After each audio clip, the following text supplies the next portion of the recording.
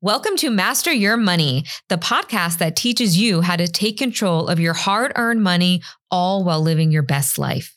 I am your host, Elizabeth Heiza, Chief Marketing Officer at the Barnum Financial Group. I once felt powerless when it came to managing my finances, and my attitude follows suit. Until one day, I changed my mindset, built up my knowledge, and put myself back into a financial position of power. And I started this podcast to provide you with the same education and advice that I received on my journey. Now, I want to help you master your money.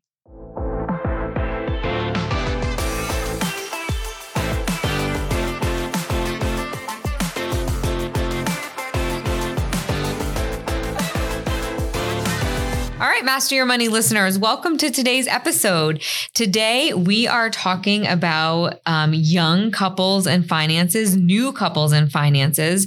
This is a question we get all the time at Barnum Financial Group. We very often get younger couples, and there's discretion in that definition, but couples who maybe are not married or are newly married, who are just learning to combine their finances, and they really don't know how to do that.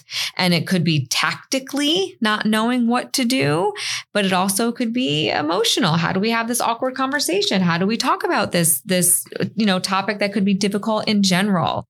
So because we get that question so often, I said, well, let's have a conversation about it. And I invited one of my favorite young couples, a member of my favorite young couples, to join the show today. And that's Ian Kierzay. Ian is my very, very good friend, and his beautiful wife, Erica, is my very, very good friend. Ian is a marketing professional. Erica is a mental health therapist for children. They own a home together, and they have one adorable child, little baby Julian, who is just a gem, and they handle their finances really well. And whenever I have this conversation with them, I'm really impressed with how they handle their finances. So that's why I invited Ian on the show today to share the experience from their perspective. So Ian, welcome. Thank you. Happy to be here. Good. We're so happy to have you. This is a fun conversation, and probably something that couples probably do not give enough time and attention to, because it could be really, really hard. So we appreciate you coming on. We appreciate you being a little bit vulnerable. And of course, we appreciate Erica being willing to let you come on and be a little bit vulnerable, because I think you're going to talk about things that a lot of other people think and feel. And I know at Barnum, our financial advisors often come across couples exactly where you are and where you were. So we work with them a lot. So thank you for being that voice. Absolutely. Let's start with, from your perspective and your relationship experience, let's start with, when did you and Erica have your first serious money conversation or make your first serious money decision? What did that look like? I guess it really started when we got serious in our relationship, and she had an apartment on her own that she was paying for. I owned a house on my own that I was paying for, and we were spending most nights together at one of our places, mostly mine. So at one point I was like, this is silly. Why are we both paying rent or paying a mortgage? And if we're always at each other's house or apartment, and I had a house, so she was mostly at mine. And at one point I just said, why don't you just move in? You're staying here already. You have a key. She was paying, I think, $1,000 a month for her apartment at the time. Okay. And I said, why don't you move in here and give me $500 towards the mortgage, and I'll save $500 a month, and you'll save $500. So romantic, Ian. That's how it goes. It was a business decision. It wasn't with the heart, of course. But yeah, it just made sense. Yes. From a financial standpoint. That was probably the first financial decision we ever made. Yep. I wouldn't say we got serious with finances until it was a couple of years later, when we were engaged and we were looking to purchase a home together. Okay, so let's get to that in a second. So now you're in this phase where you made the commitment to cohabitate, and Erica's essentially paying you rent.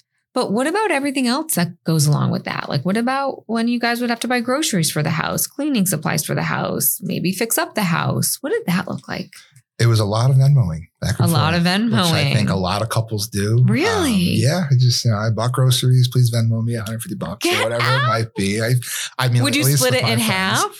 half? Yeah, I guess it depends what it was, right? We both were pretty independent still with our finances. You were. I remember that. I remember you told me that.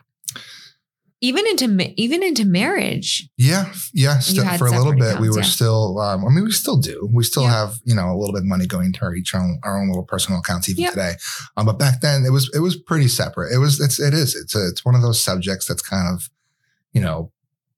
do we combine? Like, what does that look like? I like having my own money where I don't have to Sure. ask her if I can go out with Sure. the boys or buy something that I want to buy, because me being an impulsive buyer, happens all the time. So it definitely took some time. We both had very separate banking, except for, she was giving me some money towards the mortgage. Yep. Bills, I already kind of had a handle on, and I was comfortable financially. So I didn't really bother her at first with any of the utilities and stuff like that. Mhm. But groceries, obviously, with Mhm. two of us living together, went up substantially. So that we literally, one of us would go grocery shopping, and then we would split it pretty much Venmo down the the middle. Venmo me this, or there would be trade-offs, right? If we went out for dinner one night, I'd pay, then she'd get the groceries the next day, whatever it was. But it was a very easy. It never got tense. We were never like nickel and diming. I was just going to say, and it doesn't seem like there was an accounting. No. It doesn't seem like there was an accoting of all this, the debit and credit hanging up on the fridge here. It was just very organic.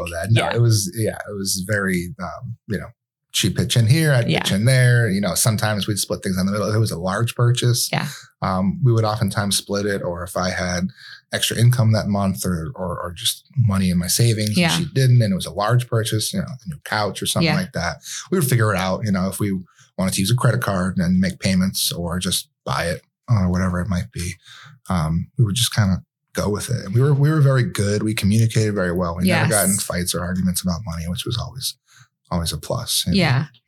And that first conversation, was that a difficult one, or was it truly, and I joked about being romantic, but at the end of the day, you're right. It is a business decision. And in your situation, sounds like a pretty sound one. Yeah, no, I mean, right before it. So we actually moved in pretty quick. We started dating. I think it was none of our business, within 6 Ian. months. There's no judgment. We went on a family trip with my entire family to Europe. And she had been staying in my house every night, basically. Yeah. And I said, if this trip goes well, if you can survive a week with my parents and my brother and sister-in-law in Europe, just move in when you come back. Like, what are we doing? Like, why do we have separate places? We're both paying all this money. Yeah. And the trip was obviously amazing. We had an amazing time. She fits in my family like a glove from the start. Just like I fit into hers. It just made sense. Yes. That when she came back, she had a month-to-month agreement with the owner of the house. She was actually living in an apartment upstairs. Oh, nice. So it was Okay. nice. She wasn't locked into a lease or anything. So it was easy for her to just say, hey, it was I think in November. She said, I'm going to ride out the rest of the year, and then I'm going to move out. And she actually moved out early December, but she paid for December so that the landlord could fill the spot. Yeah, didn't get stuck. So yeah, I mean, obviously the emotions went into it for having her move in and actually formally live with me. Yeah. But it was absolutely also a financial decision for both our best interests. Yeah. So, okay. So she's moving in, she's paying you mortgage, we're Venmoing. And then what's the next major financial decision? The next one probably didn't come until engagement. And right after engagement, we started talking about possibly looking for a house together. Okay. And that was when we were like, all right, what can we afford? Yes. And, looking at income and, all that kind of stuff. She was never really keen on that kind of stuff, the details. She kind of relied on me. So I would make my spreadsheets. I've heard about these spreadsheets. Yep. She constantly makes fun of me and my spreadsheets to all of our friends. Whenever we make any financial decisions, she goes, oh, well, you're going to bust out the spreadsheets now. But I have our entire financial life on a spreadsheet, from everything from fixed bills to variable bills to our own spending and savings and all that. We joke, but there has to be one. There's always one in the relationship, and there has to be one in the relationship, because then things can go really, really, really, really in a direction you don't want them to go. If there's nobody looking at that. But let's go back a second. So when you did have to have that conversation, did you and Erica ever talk about like a budget, like your general spending habits? To your point, you can be a little impulsive. Maybe she is too. You know how a $20 Target run turns into a $150 Target run. Did you guys have any general budgeting conversations, or were you living on a budget together? To be honest, not really. Not until after marriage, when we started really hunkering down on our finances and putting money together in a joint checking account for groceries and whatever else we were doing. As I said, we were very separate. Independent, So I had my own savings and I had money set up going into my savings. So I knew I was saving a certain amount every month, and the rest was just for me to do whatever I wanted with. So if I wanted to buy something, I bought something. It didn't really come into conversation until we started looking at houses and we started to think about, what is our budget here? What can we afford in a monthly payment? Now my mortgage wasn't high. So it was a decision to try to figure out what monthly play we had. While still saving and all that. And what I'm hearing is you both had a shared vision. You wanted home ownership. It sounds like that was a mutual decision you made. So at that point, it's coming, your visions are coming together to say, okay, what can we afford? And with that, you both are okay with the sacrifice of maybe a budget because it's a shared vision, a shared want. Versus what we hear quite often is one person really just wants to pay off their student loans. So they want every last penny to go to student loans. Maybe the other person wants to buy a house and the vision just isn't there. And that's where a lot of controversy happens. Yeah, we definitely had a vision for what we wanted for us as a couple. I had a vision for me and my toys. I had 2 cars, a motorcycle. I paid all those. We didn't split those, right? So when we started talking about what our future looked like after we got engaged and we were planning our wedding, and obviously that was a budget conversation too. How much can we afford? How much do we need to save by this date? And then throw the house into that mix. That was actually a kind of an impulsive thing too. The house. Somebody mentioned it to us on vacation. Like, you guys should look at buying a house. And we were still a year out from our wedding. And I was like, no, that's something you do after you, you get married. And I had a house already. So it wasn't like we were, didn't have a house to live in. Wasn't looking to get anything new or upgrade. And then somebody mentioned it. And of course, on Monday, we returned from Aruba and I'm sitting You're looking on Zillow. Looking at houses in the area. I should get a new house. That's very nice. Ian. That is a very Ian story. And then next thing you know, we're driving all over local towns, checking out the houses for sale. And this was right before COVID. So everything was still normal. So it was a bit reactive then. Like at that moment, it's not like, okay, we want to buy a house in 3 years. So what do we have to do to get there? It's okay, we want a house. What does our current financial picture look like? And what are we willing to pay for that? Yeah, it was definitely a want, not a need. Spreadsheet galore, Ian, right? So many versions of this thing. But that impulsiveness and that excitement of buying our forever home, I'll never regret, because we ended up getting into the house 1 month before COVID hit, and then the markets went crazy and house prices went through the roof. So we got so lucky with that. So I don't regret it, but that was when we first were like, all right, your home is beautiful. Yeah, let's build a home together. Let's make our forever home. Will it be our forever home? Who knows? I think so. But we.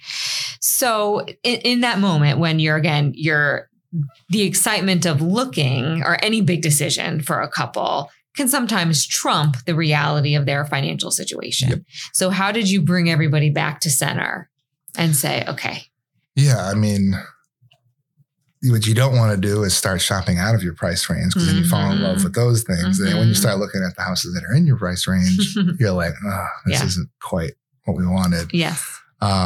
So we were looking at houses that we thought we could afford. And then that was when we said, all right, let's build this spreadsheet. Let's see what our monthly income is. So I was looking at my pay stubs, looking at her pay stubs, seeing what our take home was. We wanted to make sure. And this is after retirement savings. This is after healthcare benefits. Yeah, we didn't want to touch any of that. We were not going to stop contributing to our 401ks because we wanted to buy a house with that money instead. So we were smart enough not to do that. I had a specific amount that I didn't want to drop below that I was saving every month. So we factored all that in. So we would put all spreadsheets, everything on the spreadsheet, everything on the spreadsheet, deduct this much to go in the savings, and her savings, my savings, and our checking, whatever we need to survive between paychecks and our checking accounts. And then the bottom category was everything left. Okay. And we're like, all right, there's our flexible money per month. So that monthly payment is what we could play with. Now, obviously, I was saving a lot more before we got the new house, and I was comfortable deducting it, but I had a limit. I would not go below a certain threshold of monthly savings that I was putting away. Okay. But that gave us our picture. All right, here's the monthly money. So we can afford a mortgage up to this much amount a month. And then we were looking at savings and what I could potentially get out of the house, out of the current house that we were living in. We joke about the spreadsheeter in the relationship, and I'm probably the spreadsheeter in my relationship too, because you need to see it. And it's really hard if someone says, well, we can only afford X. And in your head, you could be like, well, how can we only afford X?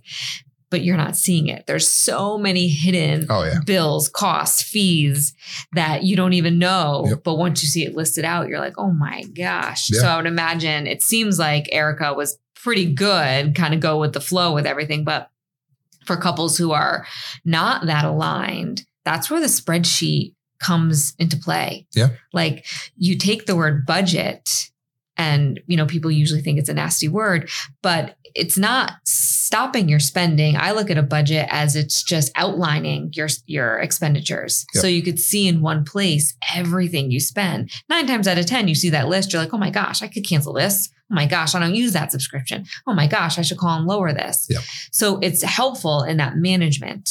Yeah, and we do audits pretty often too. Yeah. We'll look at the budget and say, is there anything we can cut out of here? Yes. I'm in the process of right now of, I talked to you about it. I have 2 cars. I have a truck and I have a car that I commute with that gets better gas mileage than my truck. And I only go to the office 2 days a week. So I don't need the commuter car. I got the commuter car in the middle of COVID, assuming we were going to go back full time. Yeah. To the office 5 days a week. And when that didn't happen and we stayed in a hybrid model at work, it was just like, all right, well, now I'm like, I don't need 2 car payments. Mm-hmm. Why don't I, let the lease run out or return the car and then I'll go into the truck and that'll save us, a whole car payment every month. So now, because obviously that happened, that conversation and that audit happened because we have Julian now, our 5-month-old. Little munchkin. So that obviously we started investing in his future. So we can talk about that later on. Yeah. But that made us audit everything again and say, all right, where can we trim? Where can we save? So again, we have the budget spreadsheet, right? Yep. We have the spreadsheet that we joke, but honestly, put all your expenses out on paper. Everything. Yeah. If you want me to explain how I kind of set ours up, it's worked out very well for us. So I pretty much break it into 2 main columns: fixed bills. So that's everything that is the same every month, or at least somewhat the same. You can estimate, right? So the mortgage, that's always going to be the same. Car payments, car insurance, electric, whatever it might be. Anything that's a steady bill you're going to get every month, and you can somewhat ballpark. Electricity can change a little bit here and there, but usually I'll average in the middle or go on the high side. That we all line all of that out. We outline all of that in one column. And then total that. And that's our total fixed bills. And then we have our variable bills, which is all the stuff that could change. So if we want to go out for dinner and have a little budget for that, groceries, gas, all that kind of stuff is in a whole separate column. So that is kind of how we broke that up. But what we actually did to help keep that running and really keep that focused was we created separate bank accounts for each of those. So we opened 2 checking accounts. We called it a joint bills and a joint checking. And we would both fund it with our paychecks based on how much we were both decided to put in. Now, at the time, a few years ago, we were both making pretty equal pay. So we kind of just split everything down the middle. Said, here's our total fixed bills are $4,000, whatever it is a month. So we were $2,000 each into that account. And then our variable bills, we would split that down the middle and send that into that account. And it's easy for me at work because I can send certain amounts of money to certain accounts automatically. Yep. And all of our fixed bills checking account was all on auto pay. Every single thing was on auto pay. So I never had to pay a bill. It's just the money automatically went from my paycheck into that checking account, and all the bills paid themselves automatically from that checking. So it was nice not to have to worry about fixed bills at all. And then we had a separate card that we used for variable expenses like groceries and stuff like that, Yeah. that we would fund. And, that runs low or we go negative, not negative, but maybe we spend a little more certain months if we went out for dinner a couple times or whatever it might be. But we always had a general idea of what was in that account. And if we ever had to pull money out of our savings or my own checking or her own checking, we kind of did that. So that's how we split it up on the spreadsheet. And then on the other side of the spreadsheet, I did the income side. So I would put my take home money after retirement savings, health benefits, all of that at the top and hers next to it. And then I would deduct whatever my split was for joint bills, joint checking, and I would remove those items. So then I would be shown what I'm left. And then I would say, all right, where can I divvy that up? I'm going to send this much amount to my savings, this much to my checking. And now we have a joint savings, right? And this much to joint savings. And she did the same on her side. And she has a different pay period, right? So she gets paid every week. I get paid twice a month. Yeah. So we kind of factor that into it too. So it's a whole, methodology. But if it wasn't on paper, I don't know how we would figure it out. Yeah, you can't. There's too many. And once you put it on paper, it's just extremely eye-opening. So the exercise of a real budget, a real layout of your expenditures. And I love the way you do it by fixed and variable. I do it by needs and wants. So whatever method works, but it's a brain dump of every penny going out of your account, knowing where it goes. And it seems like you and Erica have a phenomenal handle on that. Yeah, I think a lot of people get intimidated by budgets thinking like, I got to track the coffee that I just bought and this and that and putting everything all outline. I think that if you track the main things, obviously bills is one thing. That's an easy one to track because it's the same most months.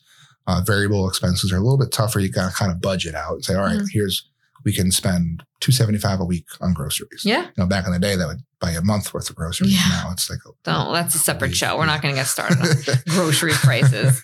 What I just paid for a gallon of ice. But every time we go to the grocery store for the week and we check out and it's under that number, we're like, we're golden. We got some extra cash in the account this month or so this week. So it's not as intimidating as that. We don't have to track every little thing that we spend. Obviously, there are apps that are out there that can do that. I agree with you. And I think if you're just getting started, correct, track the bigger things or set an amount, anything over $20 or whatever. Yeah. I have found the most eye-opening are the little things, the little $10 purchases. I have middle school age kids. These Starbucks runs, add up. These things add up, man. These kids, they're, so like that for me is when I did add up the little things, I was like, whoa, because the little things do add up to the big things. Yeah. When you're ready. Yes. When you're ready to do that. But I like you, do appreciate a spreadsheet. I do appreciate the budget. I do appreciate knowing. So I like that.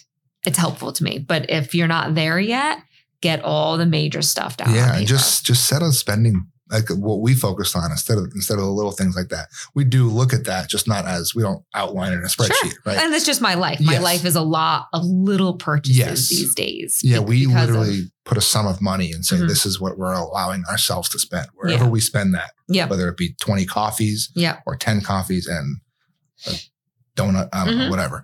How we spend that money is up to us. We don't necessarily always track that. We just make sure that we don't go beyond that as much as we can. Yep.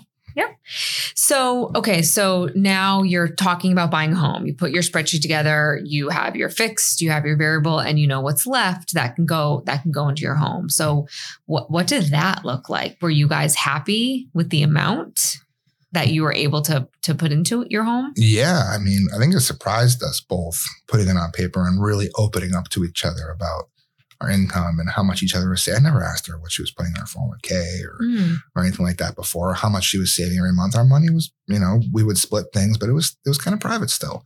Her family owns a restaurant and she worked at the restaurant on the weekends in the summertime and would make some extra cash. I never knew how much she had. She just had her money and that was that. So when we put it all together, it was actually a pleasant surprise, which was, we were lucky to see that. Sure. We're both pretty fiscally responsible, but we looked at our budget and we were like, okay, we have some room to move here. Yeah. We could afford to look into a new home. Yep. Our forever home. Yep. We don't have to wait till we're married necessarily if we don't want to. So it was nice. And then it made it an easy transition to move to a much bigger home with a much bigger mortgage. And knowing we were going to be fine, going through all the loan applications and then coming back and saying, all right, your monthly payment's going to be this. And I was like, golden. That still leaves us with this at the end of that. And then obviously since then, our careers have grown more too. So knowing that we locked ourselves in at this mortgage, our fixed bills usually remain somewhat the same. Our incomes are increasing. So now we're able to save more and put more here, put more there, or whatever it might be. And then comes little baby Julian. And then comes that precious little guy. Tell us about that. So we... let's back up. Before we get to Julian, do you work with a financial planner? Yes. Yep. You do. Tell us about that. So we work with him. We have an advisor that we meet with. And he kind of just, At what point, I'm sorry, Ian, to interrupt you. At what point in all of this did you engage in an advisor? When we got engaged. Okay. When we got engaged, I had already worked with him in the past of just getting myself some life insurance. Okay. There was nothing beyond that. We didn't talk savings and budgeting and investments or anything like that. It was really just, I wanted to make sure that I had some life insurance in place when I was maybe 23, 24. Because you bought your first home young. Yes. Yeah. Yeah. So then I had that. So then when Erica and I got serious and I said, look, when we started to plan a life, I said, well, we should meet with a planner and really just get an outlook on everything. And that's when we met with him and he kind of went through everything with us. Obviously it's a lot of fact finding up front, right? So providing him everything that our salaries, our expenses, our debt. At this point, are you talking about goals with him? I think we weren't necessarily ready for goals just yet. We didn't really know. We wanted to be putting money away because we're always told we should be putting money away. But at that point, it was just like, he was just giving us general guidance. Okay. All right, put this, if you have a match in your 401k, at least max that out. Okay. Little things like that. You know, make sure you're saving this month per month. Make sure you have risk management in place so that you have a life insurance policy or whatever. So if anything, God forbid, happened, nobody would be left with debt in our stead. So it wasn't any serious talks about future goals just then. It was more just general life. The present moment. Yep. The present moment. Yes, from a financial planner. Now, as we got the new house and as we made major life changes, we would meet with him every time. Have you been with the same planner since? Yep. Oh, wow. That's wonderful. Yep. And the biggest change actually just came. The biggest and most impactful meeting we ever had just came because we said, hey, we've got a 5-month-old. Because of baby Julian. Baby Julian's here. And everybody, we were stressing prior to him coming because we were like, oh, formula, food, clothes. Like, it's going to be expensive to have kids. That's a lot of extra line items on your spreadsheet, Ian. I know. So like, how much your groceries going to go up? Like, what's our budget there? Yeah. But what I didn't think of was, you know, so far, at least, I mean, he's only 5 months old, so he's not too expensive. He doesn't want a Starbucks yet. no Starbucks yet. The biggest thing was when we met with our planner and we looked at, you know, we've been in saving for our future and investing in our future. And I'm like, I want to invest in his future. And that was when we were like, all right, what's our budget look like? What can we afford? Because he put out projections and numbers for what college is going to cost by the time he goes. My eyes almost fell out of my head. I remember you and I spoke the next day. You're like, no, I can't. I have no money. Our fund money went from a substantial monthly play box to you know, a little tiny shoe box. So, here's what you can have fun with every month. But it's all going to be worth it. It's not like we're spending it. We're not putting ourselves in debt. We're investing. And whatever that means for the listener, right? But it's making a choice to we set a goal. Yeah. So that was when we first finally said, all right, what are our future goals? What do I want my son to have set up for him from us when he gets to 18, 19, 20? What do we want set up for us? So he, you know, talked about our future and our own retirement. And he said, you know, he looked at what we were putting on our 401ks. He's like, if you guys both just up it this much to this percentage, he shows the projections. It'll have a huge impact. But at retirement time, that little percentage that you're upping it right now, while it might be a chunk of money that you're not going to see every month anymore, it's going to turn into $1.5 million by the time you retire. So I was like, geez, one small adjustment now will turn into that much more money when I retire to make sure that the longevity of my money makes it our entire lives. And then obviously leave a legacy for Julian and whatever other kids we end up having. Yeah. So it was definitely a great conversation, a little bit uncomfortable because he was just giving us these large projections and we were like, can we afford to do this? which triggered while you're holding Julian in your arms. While I'm holding him, which is what triggered our Yeah. next audit of our Yeah. budget to look at it and say, where can we trim? Yes. How can we save? And then just making sure that we were on solid ground Yeah. to still be saving and have liquid cash that we can access on a regular basis, but also investing in our future and investing in Julian's future. Yeah. Yeah. Well, first of all, congratulations. Thank I mean, you and just from this conversation, you can tell how mature you are about your finances. You started saving really early. You bought your first home really early. You started contributing to your 401k really early. It sounds like you made really smart financial decisions when you didn't really have to. Mm-hmm. And then when you met Erica, you both did the same thing together. You made smart financial decisions together. Engaging in a financial planner at that stage of your life is a really amazing decision to make. And he just brings in, they present things to you that you don't normally think. No. I'm thinking, this percentage of my 401k is perfect. That's fine. That's, I get my match and I'm good. That'll turn into whatever. But showing projections, talking about how much insurance you should have and why you should have it. Mm-hmm. Future goals, whatever it might be. One of the reasons I was able to buy a house so young is that I had a little bit of money that my parents and my grandparents had set aside for me as I was growing up. And that really set me up on a leg in life to be able to afford to buy a house young. So now in me, I'm like, I want that for him. I want him to reach young adulthood and have that stepping stone that I had. I love that. But that's, again, a choice. Mm-hmm. You could have taken that lump sum of money and bought a car. Thought about it. You could have. I'm just kidding. I'm sure you did. I did not. You could have gone on a nice vacation. You could have bought a toy, but you didn't. You bought a home. And to your point, that gave you a leg up. Mm-hmm. So that was seems like you just made a series of very, very good decisions that set you up really well and that is setting your family up really well. And hopefully Julie will make the same decisions. Yeah. And you pull up another house in a Ferrari or something at 21 years old. Yes. And then buy one for you. Of course. You and Erica should feel very proud. Laughable spreadsheets aside, I know deep down she's grateful for your spreadsheets because laying out your finances never, ever gets old. No. And I think if I could add one more thing to this whole conversation, it's all communication. Her and I are extremely open. We constantly talk about money. Sometimes she's a little more frugal than I am. Mm-hmm. So she reels me in when I have those impulse, purchases. But we're just open. We never hide anything. Like I said, we do have our own little checking accounts and our own little savings. So if we want to buy each other stuff or when Christmas comes around, or if I want to do something for myself, I can just go and do it. So that helps, but it's out on paper. It's on paper. I would imagine, right? Yeah, so she knows exactly how much I'm getting. So we pretty much make it even. Like let's set this much aside for us for fun, and the rest goes to the joint. Yes. Or joint savings or joint checking, whatever it might be.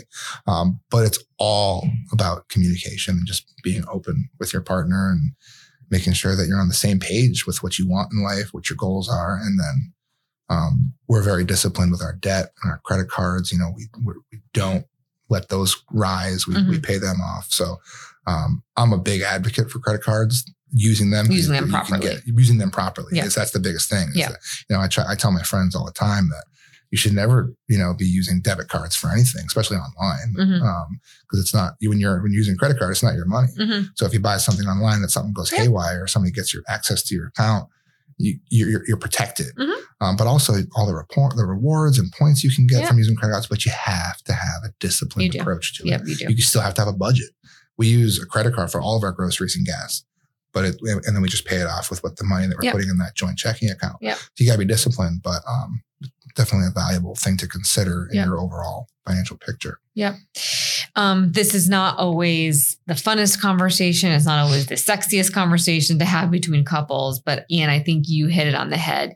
You got to do it, and you got to do it often. The more you talk about money, the more everybody will get more comfortable with the topic and understanding everybody's value of money in a relationship. So, Ian, I cannot thank you enough for being here and for being so open and really sharing your methodology. I think if everybody can take a little bit of your solid decisions out of this, they'll be in a better place. So really hats off to you and Erica for everything that you've done. I was happy to share it. Everybody's got their own methods, but that's what works for us. So hopefully some people out there listening can kind of take that and try it on their own and see if they can make it work for them too. Beautiful. Beautiful. Thanks, Ian. Thank you.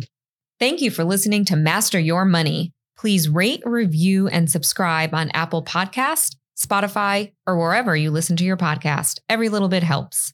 You can also follow us on our Instagram at Barnum Financial Group. If you're interested in connecting or working with a financial advisor at the Barnum Financial Group, the links are in the show notes of this episode. All opinions expressed by the program participants are solely their current opinions and do not reflect the opinions their respective parent companies or affiliates or the companies with which the program participants are affiliated. Investments or strategies mentioned in this program may not be suitable for you, and you should make your own independent decision regarding them. This material does not take into account your particular investment objectives, financial situation, or needs, and is not intended as recommendations appropriate for you. You should strongly consider seeking advice from your own investment advisor. Securities and investment advisory services offered through qualified registered representatives of MML Investor Services, LLC. Member SIPC, 6 Corporate Drive, Shelton, Connecticut, 06484, telephone number 203-513-6000.